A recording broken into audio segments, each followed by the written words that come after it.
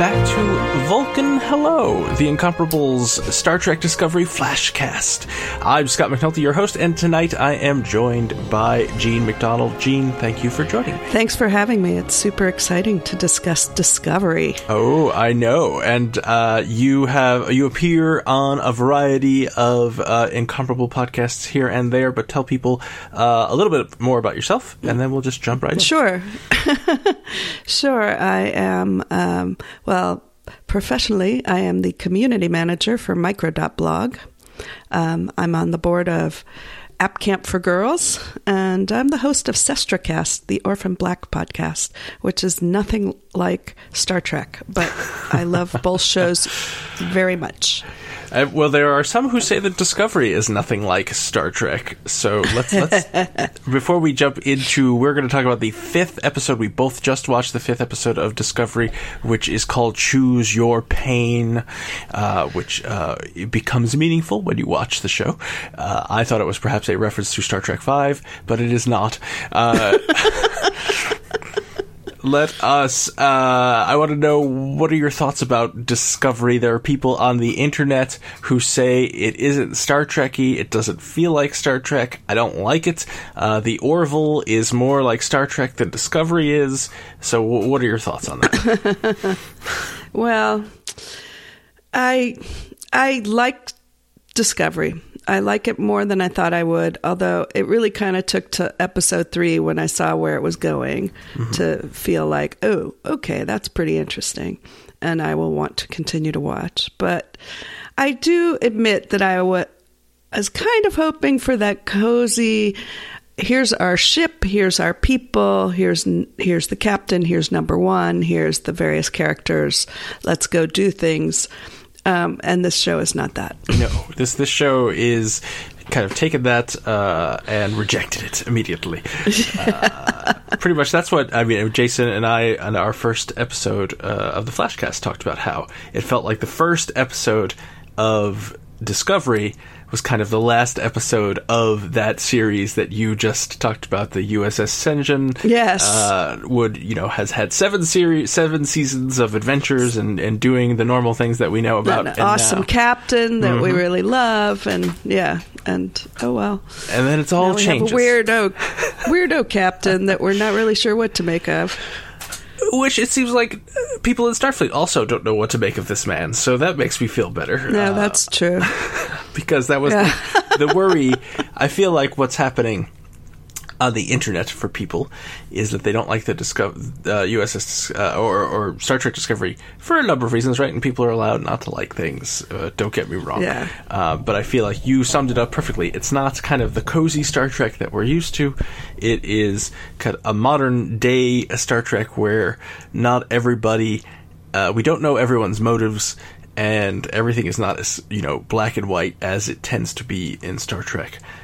And I think that the producers cleverly set this show. I know there's a lot of people who are annoyed that it's 10 years before the original series, but I think they set it in this time period because there is this war that they can explore. And when war happens, people make different choices. When the Starfleet is not on a war footing, they are clearly explorers, and so we get the things that we always get in Star Trek. But then you've even seen in Deep Space Nine, there's a war in Deep Space Nine, and things change. Yes. So I think that's interesting, but I understand people not liking it. Yeah, it really is true that the people who love Deep Space Nine, as yourself, Scott, are much more comfortable, I can imagine, with this new Star Trek than those of us who love primarily something like Voyager.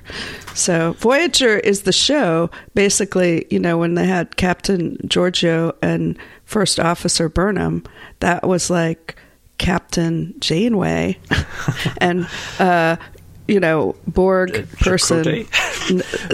No. 7 of 9. No, but 7 of 9. Like, Burnham is a lot like 7 of 9. That's what I was realizing, like, in the last week or so, thinking about if you take the two of them together, which was she was raised a Vulcan, even though she was a human, and she had the Vulcans and the Borg have some things in common, sadly, which is the efficiency and logic, are their thing. And Captain Georgiou was trying to mentor Burnham in the ways of humanity, which is the basic, plot line of Captain Janeway and 7 of 9. That's true. Captain Janeway is trying for many seasons to get 7 of 9 to reconnect with her human ancestry, and it seems like Captain Georgiou was doing the exact same thing with Burnham.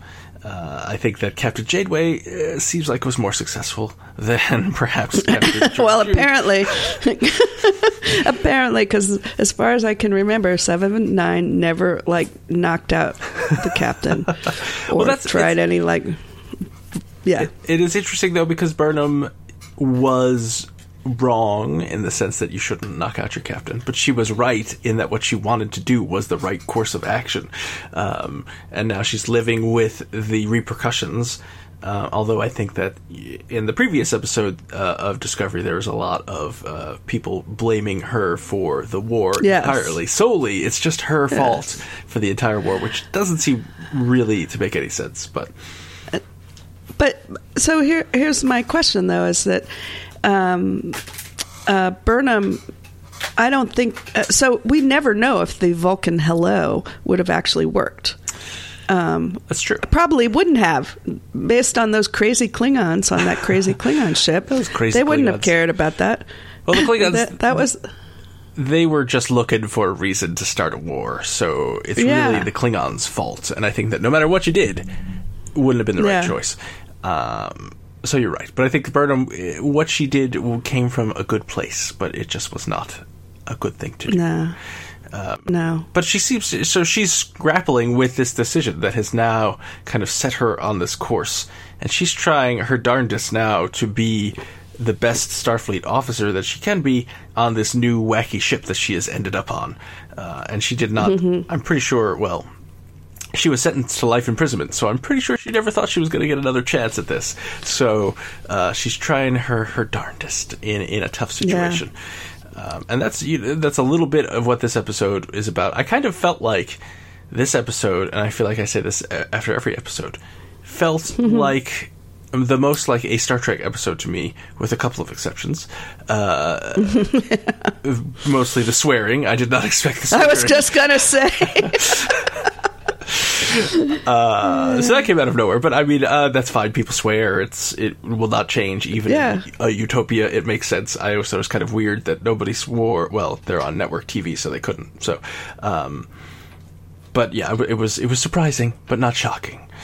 Although I'm sure that people who are watching or who watched are very upset because apparently, in Star Trek 4, Spock was unfamiliar with vulgar language, and that's canon, so clearly. But, also in Star Trek 4, Spock was not all there, so... Yeah. You have to remember that. No, but I agree, like when the word was said twice in a row, the F word, I was like, oh, okay, different. I mean, I knew it was a different Star Trek, but there's actually going to be those words, and... Tonight I was not watching it with my nephew, which up until now, he and I have watched all the episodes together, and I was kind of glad, not that he has never heard that word before, but I didn't want him to see me go like, ooh, swearing. Yeah, and I don't notice what the rating is on Star Trek Discovery, if they have a rating. I don't even know if they do that, because it's on streaming, so... TVMA, so there you go, for language and violence. Mature. Well, there you go. All right. Why don't we talk about this episode, because this is a couple of things stand out. The swearing, which we've already talked about. This also introduces Rainn Wilson as everyone's favorite scoundrel, Harvey Mudd. This marks the first time that Klingons appear, and they don't speak Klingon, thank goodness. I was wondering. And wait, but they do speak Klingon, but they don't have subtitles. They speak. At least like part of it. Yeah, I don't remember. There was like a part, and I was like, I want to know what they just said, and now they don't have subtitles. Now just like the guards coming in. Anyway, whatever. I was surprised because I thought we've had subtitles to the to the killed eyebrows us with these until subtitles. now. And right now they're not going to tell me what that guard just said. Anyway, the first choose your pain moment. Yes. But all right, we're getting all out of order here. Oh man, that's all right. We've engaged the Spore Drive, so we're going all over the place. But I imagine they did not include the subtitles for that particular segment because, as an audience, we were supposed to be the prisoners, right? And be on their side. And I'm going to assume that Captain Lorca, random Starfleet officer, and Harvey Mudd do not speak Klingon, and so they don't know what they were saying. So that's my headcanon for why there's no subtitles there. But the episode starts with kind of a tour of the USS Discovery, and it made me think. And they did it in a way that you knew it was a dream. And they used some kind of, I don't know the technical term, but it looked so much like the original series sets with the cafeteria and the captain's chair. I was like, OMG. That whatever they did, they shifted the play or focus or something, and it just looked so much like the original series. Turns out it's a dream. Michael Burnham is dreaming about seeing herself kind of locked into the Spore Drive chamber and being used as the navigator and in great pain. And then she wakes up and you're like, oh no. So we know what the episode's about, really. It's about the tardigrade dying because they are abusing it for their Spore Drive. So that's what that sets up. But then we shift to a very impressive-looking starbase, I must say, which looks much more impressive than any original series starbase we've ever seen. But I would rather live in that starbase. And Captain Lorca is there talking to the admirals, and he's basically saying, I'm super awesome. The Spore Drive is helping us win the war. Give me more resources, because I'm great. Yeah. And the admirals are like, we need to equip all of Starfleet with the Spore Drive, and you should, calm down what you're doing, because we think the Klingons are catching on. Yeah. He doesn't like that. Did you have the sense at that moment that the admirals didn't know about the tardigrade? So I think I don't know if they knew about it or not. Okay. So he was saying, download your schematics, and he's like, yeah, no problem, but... nobody said, can you find us a tardigrade?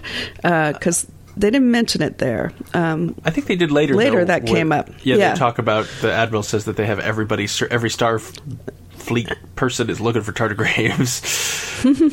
Everybody, looking under the bed, looking at corners. It's a big game of Pokemon Go. That's right. For the Federation. So Gene and I were talking before we started recording, and I said that thus far we have only seen Captain Lorca on the Discovery, where he's kind of in charge, and everyone has either respect or begrudging respect because he's the captain. And now we see him on a starbase. He's in a room full of admirals, and it was clear to me that the admirals didn't seem all that at ease with his methods. But they view him kind of as a necessary evil maybe evil is the wrong word, but he's a tool, he's a weapon, and they are approaching him cautiously. Which is good, I think, because, like I was saying, this is a set in the war, and you need people who willing to do things because you want to win the war. But Starfleet itself shouldn't be as eager to adopt these methods across the board, which, they will, but it's nice that they're not super eager to do it. And that's when we find out, I think that the Admiral and Captain Lorca are friends, and they had some kind of relationship. We don't really get any kind of backstory. But she basically says, get your eyes fixed. He says no. And then this is all so that he is on the starbase. It's unclear to me why he's on a starbase very far away from the Discovery, but he has to take a shuttle back. And it is clear because they want to get him on a Klingon vessel. That's why he's on this ship. So the admirals basically say, we think the Klingons are catching on that the Discovery is our secret weapon. Lorca's like, who cares? I want to keep doing what I'm doing. And they basically order him not to. He's not a big fan of that. But then he goes onto his little shuttle. He leaves.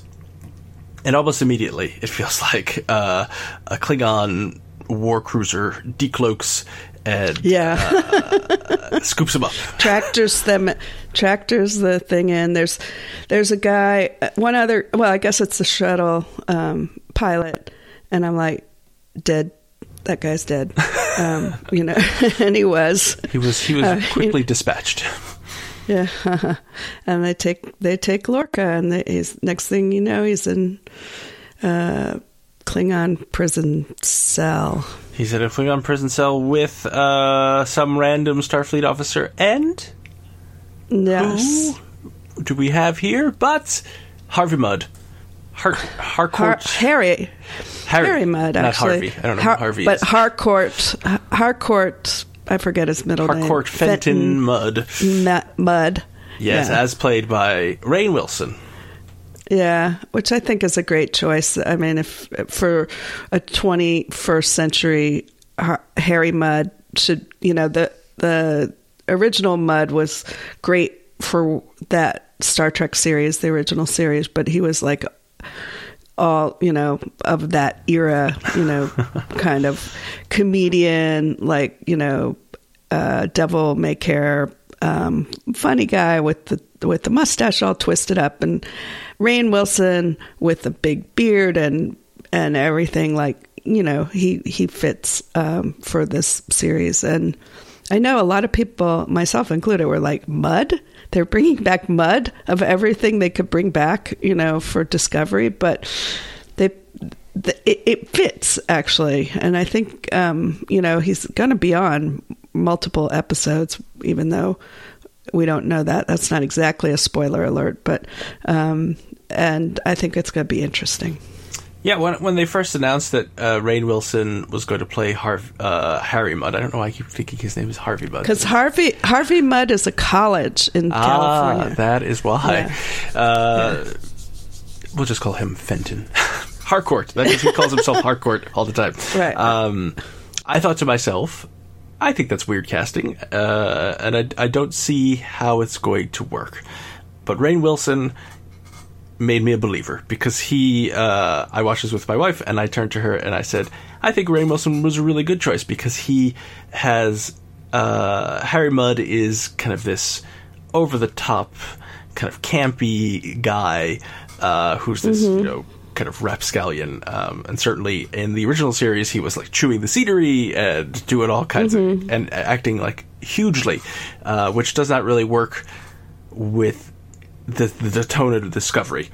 So you have to rein it back a little bit. Haha, get it, Rain. But still need to have that, like, that twinkle, that scoundrel twinkle, and kind of a little bit of the hamminess.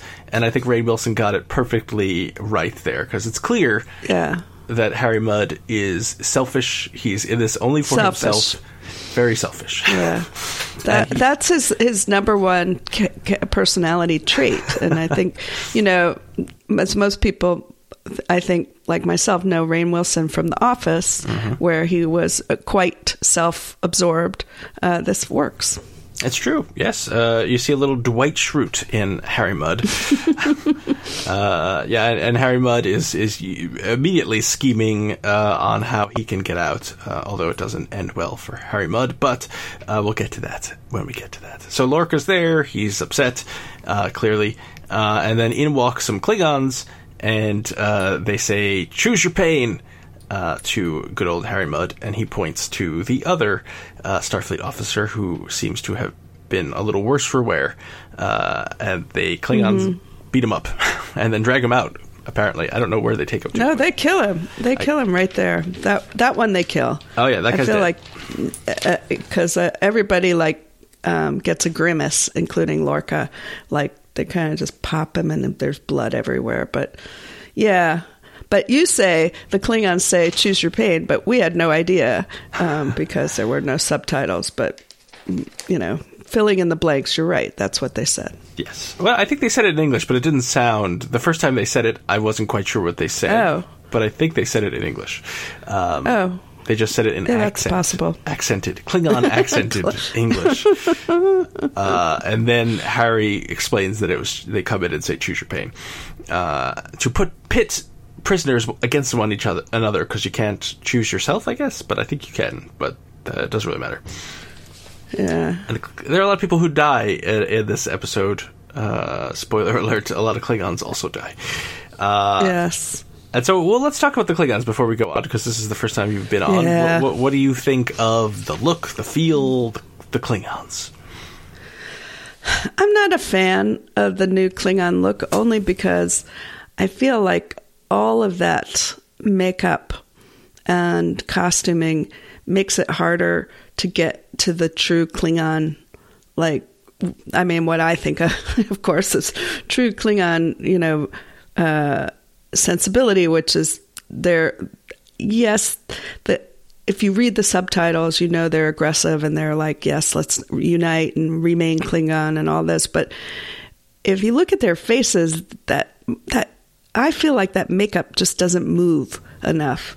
And so they're often just sort of like there's the lips are just sort of like going like ma ba ba ba ba, and that bugs me. It just bugs me. But I am still willing to give them the benefit of the doubt.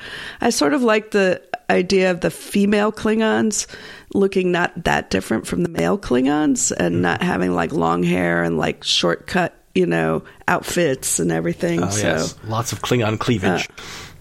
There's no cleavage. They're just, they look very similar to the men, and they behave similarly to the men. They do. So that I like that part. But yeah, I don't know. I just, I have some favorite Klingons in Star Trek, and these Klingons are not. I don't see any of them working their way into that list. I can see that. I totally get the problem some people have with the emoting being hard under all that makeup. But I like the look, and I would like them to not speak Klingon all the time. And this episode, they don't speak Klingon all the time, so it was an upgrade, I think.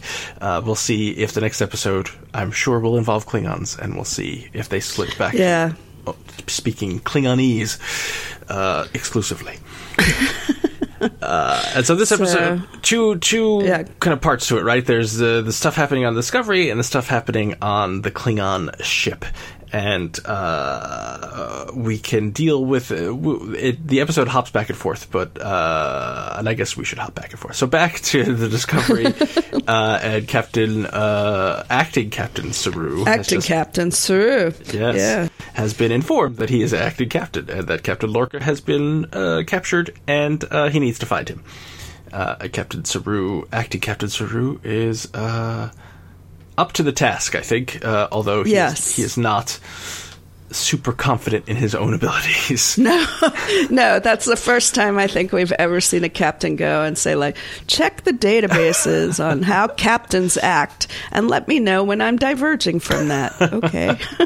Maybe time to replace you. I thought that was fantastic, though. He says he has the computer to, and this is also a little bit of fan service as well. He's display the most decorated captains in Starfleet. Oh, and yes. And who was on it? There's only one name we would know, and he was there, Archer. Well, there are two names that we would know, Captain Archer and Christopher Pike. Sorry. Pike was on there. Who okay. Was also Captain of the Enterprise. And Captain Georgiou is on there as well. Yes, I saw that. There was somebody else, but I don't think we knew who the person was. Somebody will write me an email. Archer's going to be on this list. I just know he's going to be on this list. And maybe he's rightfully so, but boy, as you know, I said at least Lorca is no Captain Archer. So that's one thing I like about Discovery. That's true. I'm not a fan of Captain Archer, but according to the canon, he becomes an admiral. He's highly decorated, so hooray for Captain Archer. But Saru, yes, he doesn't really quite know what to do. Well, that's not true. He knows what to do. He just is afraid that he's not going to do it correctly, which I think is something that certainly I can relate to, not being certain of yourself and your abilities. But that is not something that we see very often in highly decorated Starfleet captains. As the computer points out, they are usually, tactical geniuses, sure of themselves, and all these things that Saru doesn't seem to be. And he, as you said, he creates a little protocol to have the computer basically grade him on what he's doing. Which I and then, it's the computer says, like, why? Which I thought was weird for the computer to say that, but whatever. And he said, well, there's one who, there's an element here that makes me second guess myself. And the computer says, well, get rid of that element. That's what a real captain would do. Yeah. And that element, of course, is Michael Burnham, and he cannot get rid of her, so he has to deal with her. And while this is happening, Michael Burnham is very concerned that the tardigrade is going to die the next time they use it. So she asks the doctor to check out the tardigrade. I can't remember the doctor's name. He's been in. This is the second episode, but I know. What is his name? I don't even know. Like I looked something up and it just said like the doctor, and I know he's not called that, but. And he's not the chief medical officer. He's just a doctor. No, he's and can I just say, white just seems like a bad color for any uniform, and certainly in sick bay where I'm sure your uniform doesn't stay pristine. Yes, it seems like an odd choice, but nurses wear white a lot too, so I guess... Right, back in the olden days. In the olden days, they did. Now they kind of wear blue or whatever they want, seemingly. Yeah, they get to wear... Yeah, they don't have to wear those old Nurse Ratched uniforms. The old scrubs. Yes, that's true. So, but I don't know his name, but he has a name... He's an important character, and I apologize for not knowing his name, but he checks out the thing. He agrees with Burnham that it seems like it's under a lot of duress, and perhaps it should not be used again. And he also thinks, now this is interesting, he thinks it might be sentient, which causes a lot of more trouble with, you shouldn't be using a sentient being to power your spore drive without asking it, Right. I mean, how is it not sentient? Like, that's what I was surprised when that question came up, because it's like, well, it feels pain. We can see that. And it, it's like, I don't know. It just seems to act like a sentient being to me, but whatever. Well, I guess it all depends on your definition of sentience. It's not like a farm animal that you could just, yoke to this is where I am going to show that I don't know anything about farm animals. It's the plow. Like there you go. Excited to hear you say something about that. Okay. I was like, I don't know where I'm going with this. But yeah, so everyone's concerned. So Burnham goes to Saru, as one does, because he's the acting captain, and she's like, yo, Captain, I don't think we should use the spore drive until we can figure out a replacement. And the captain says, I hear what you're saying, but too bad. We need to find Captain Lorca, and the only way to do that is the spore drive. So we'll figure it out later. Yes, he says a very specific thing there, and he is very. I guess it's logical what he says, because they do need to find the captain. Mm-hmm. But it was very heartless, and again, like Saru, I feel like he's a prey animal. Person, whatever.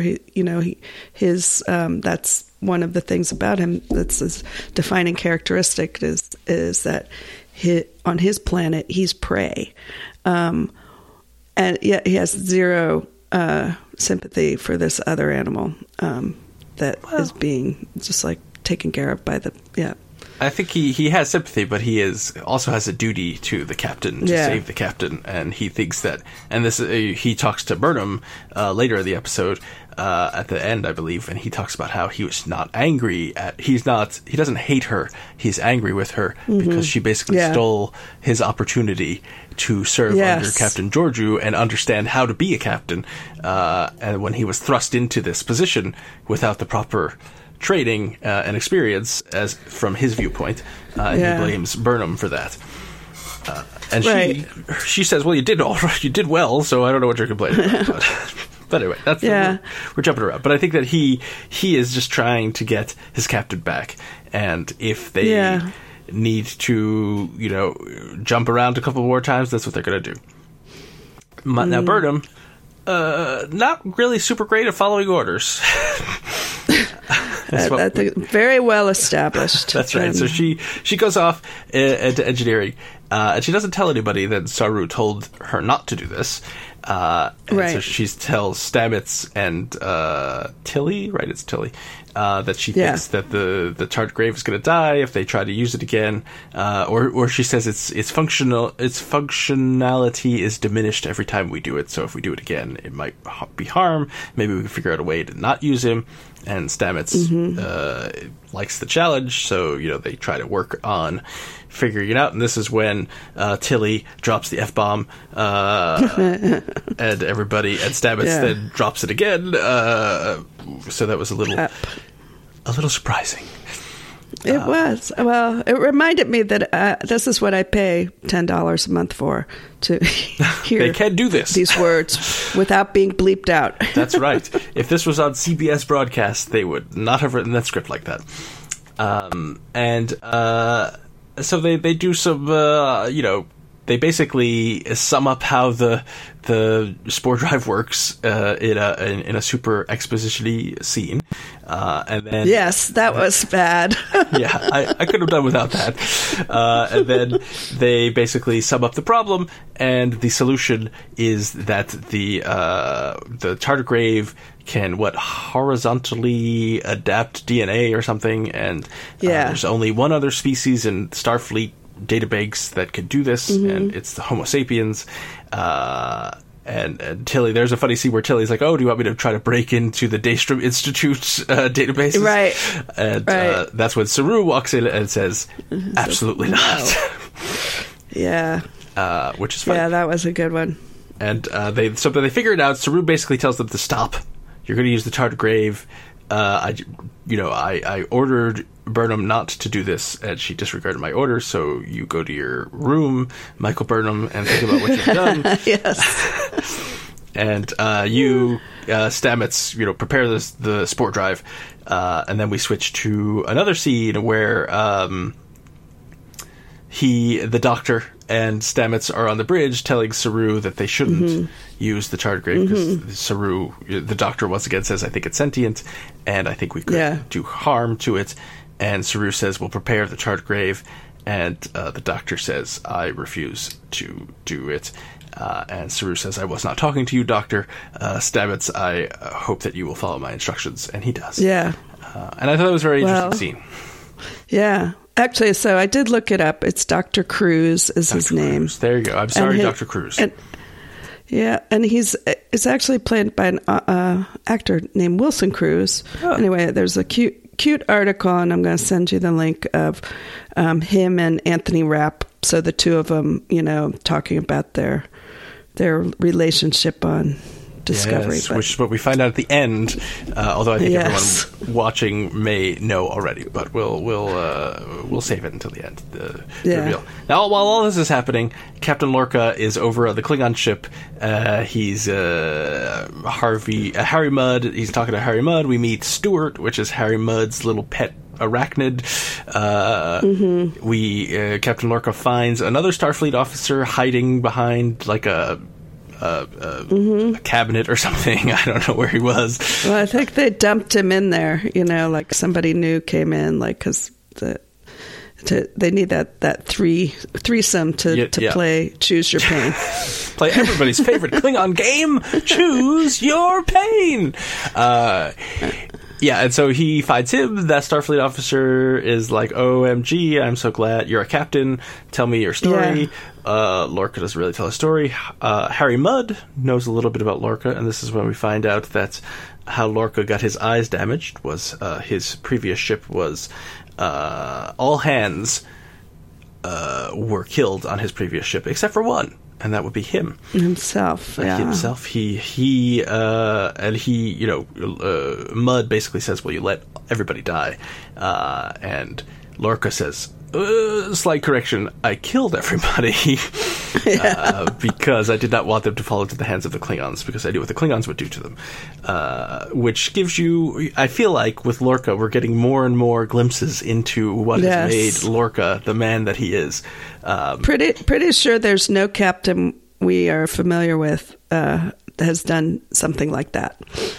No, I feel like all the other captains that we're familiar with would have figured out a way not to kill their entire crew.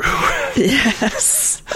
That is the divergent path. When you see Kirk, he would think of a way to not kill his crew. Lorca's like, well, clearly the only way is to kill everybody, except for myself. Yeah.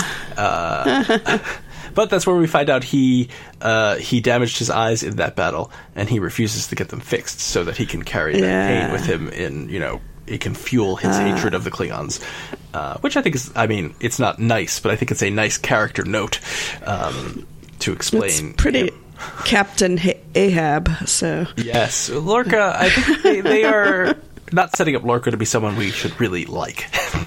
Yeah. And he gets tortured by a lady Klingon, well, she's like the captain of the ship. She's the captain, yeah. She's not just some lady Klingon.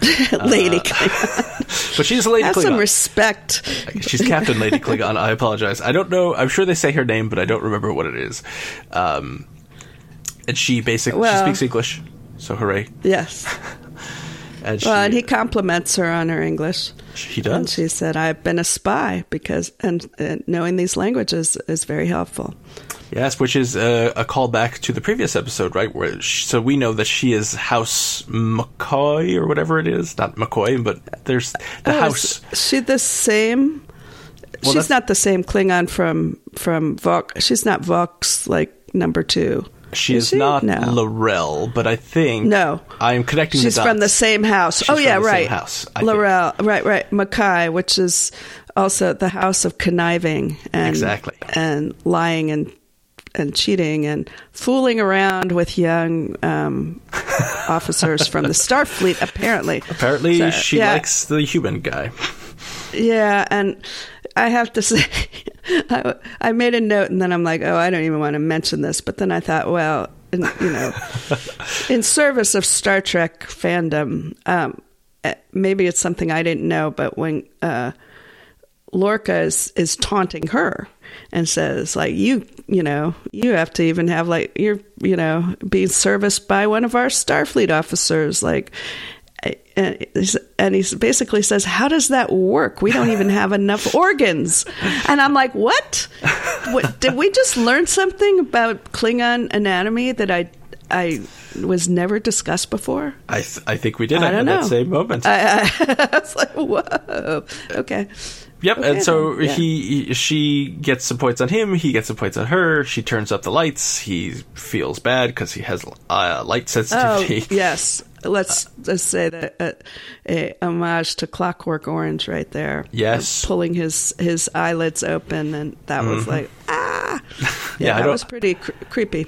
I don't like eye things, and also earlier in the episode, we find out he has to inject medicine directly into his eyeball, which is gross, and I did not need to see that.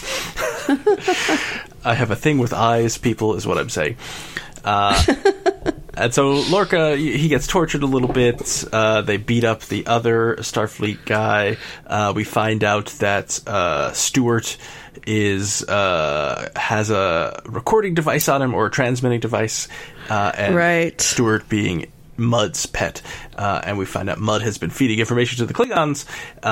And Lorca, not a big fan of that. And so Lorca and the Starfleet officer hatch a plan, I guess, telepathically amongst each other to beat up the next 2 guards that come in.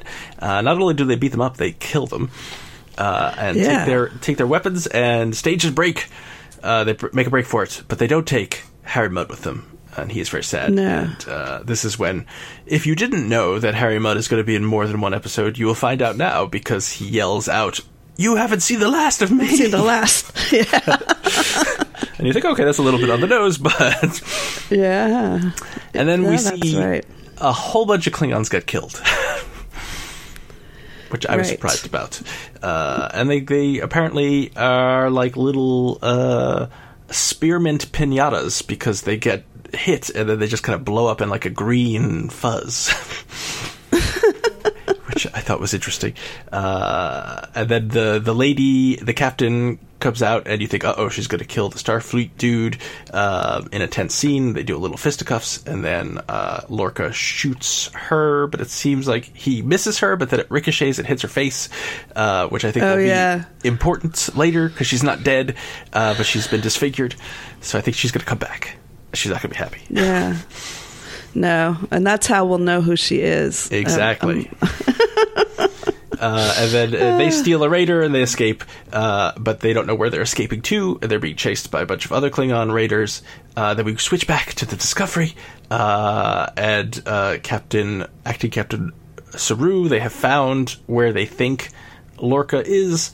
And he says, are you ready, Stamets, for the jump? And this is before this, we had found out they created a little serum that you could inject into a human, so that the human could be the navigator instead of the tardigrade, or tardigrade, however they say it.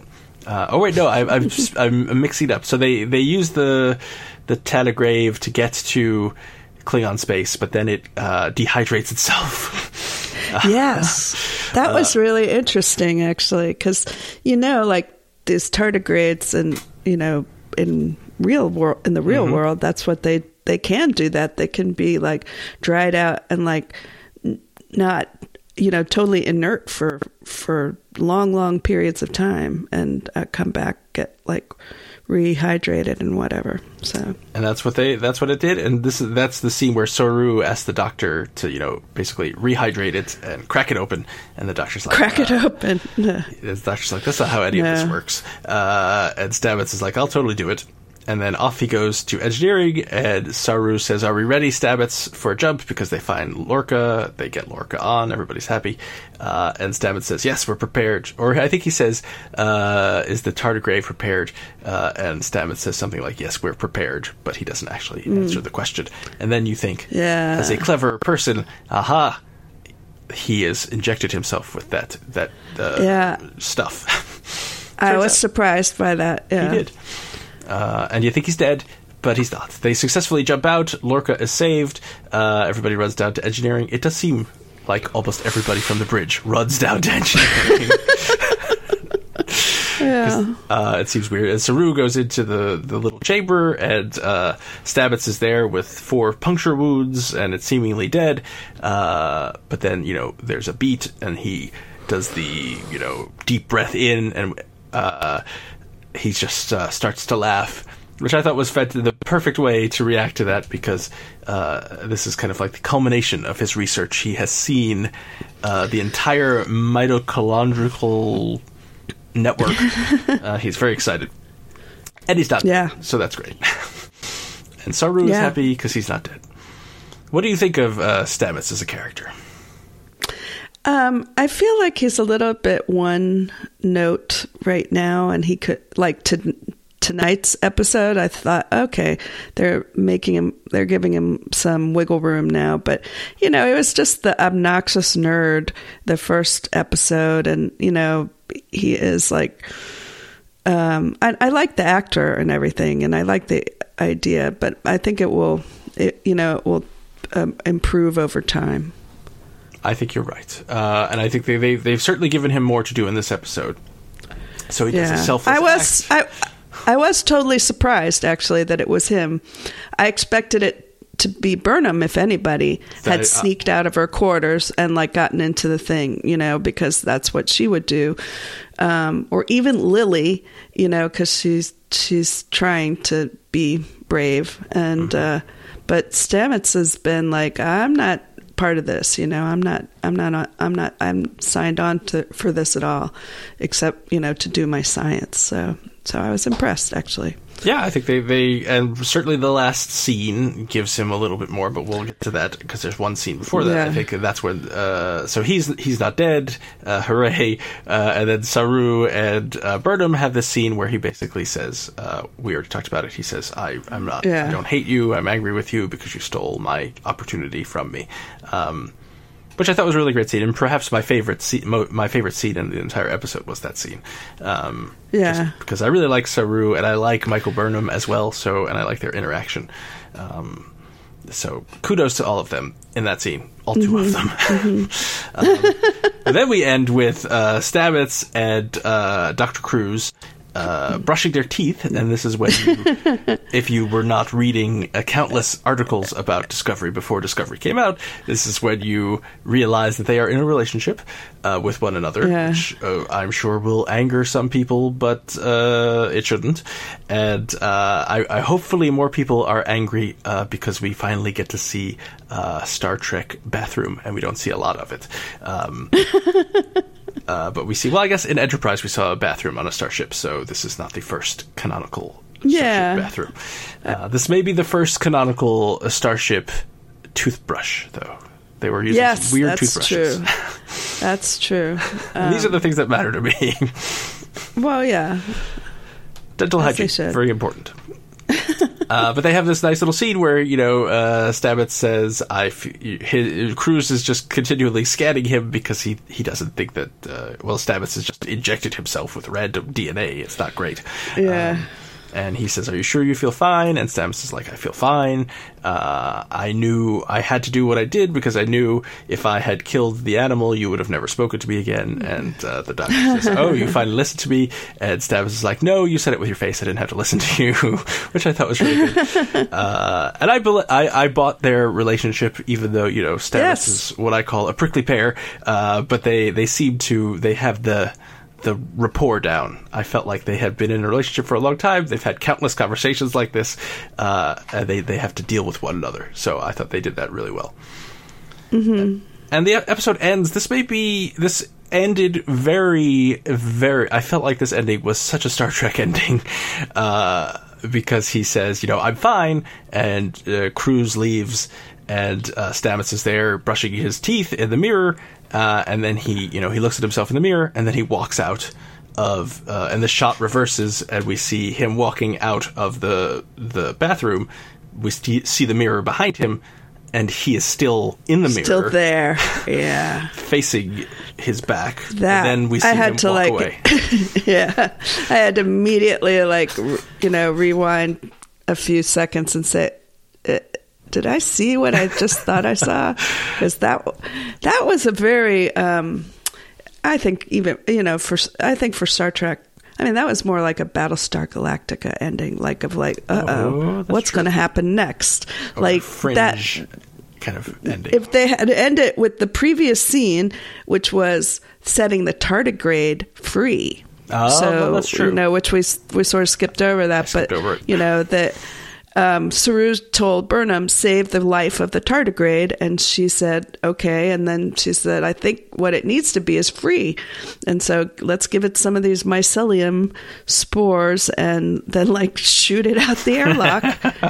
And I found hilarious. And it totally rehydrated and you were like, yay. I kind of wish the tardigrade was then like, okay, I'll come back now and help you some more. I'll be your friend. I'll be your crew member. But he's like, no, I'm not. Yeah. Yeah. And so that could have been the ending. That's true. And I think you're right. That would have been a very Star Trek ending. But I feel like the ending they chose was a modern Star Trek ending because it was still kind of the unknown. We don't know why it's happening. But it sets you up for the next episode. You really want to know what's going on. Yeah. What could be going on with him? I guess the DNA, why would he still be in the mirror? I don't know. I could see some other weird things happening, but that was more like a interdimensional thing. Maybe that's what it is. So. Yeah, it could be. Or he's somehow affecting time or something. I don't know. Or that we're going to go into the mirror universe, literally. I don't know. So many questions. Oh, boy. But that is the end of the episode. That is the 5th episode of Star Trek Discovery, the 5th new episode of Star Trek in a decade. Choose your pain. What did you think of it, Jean?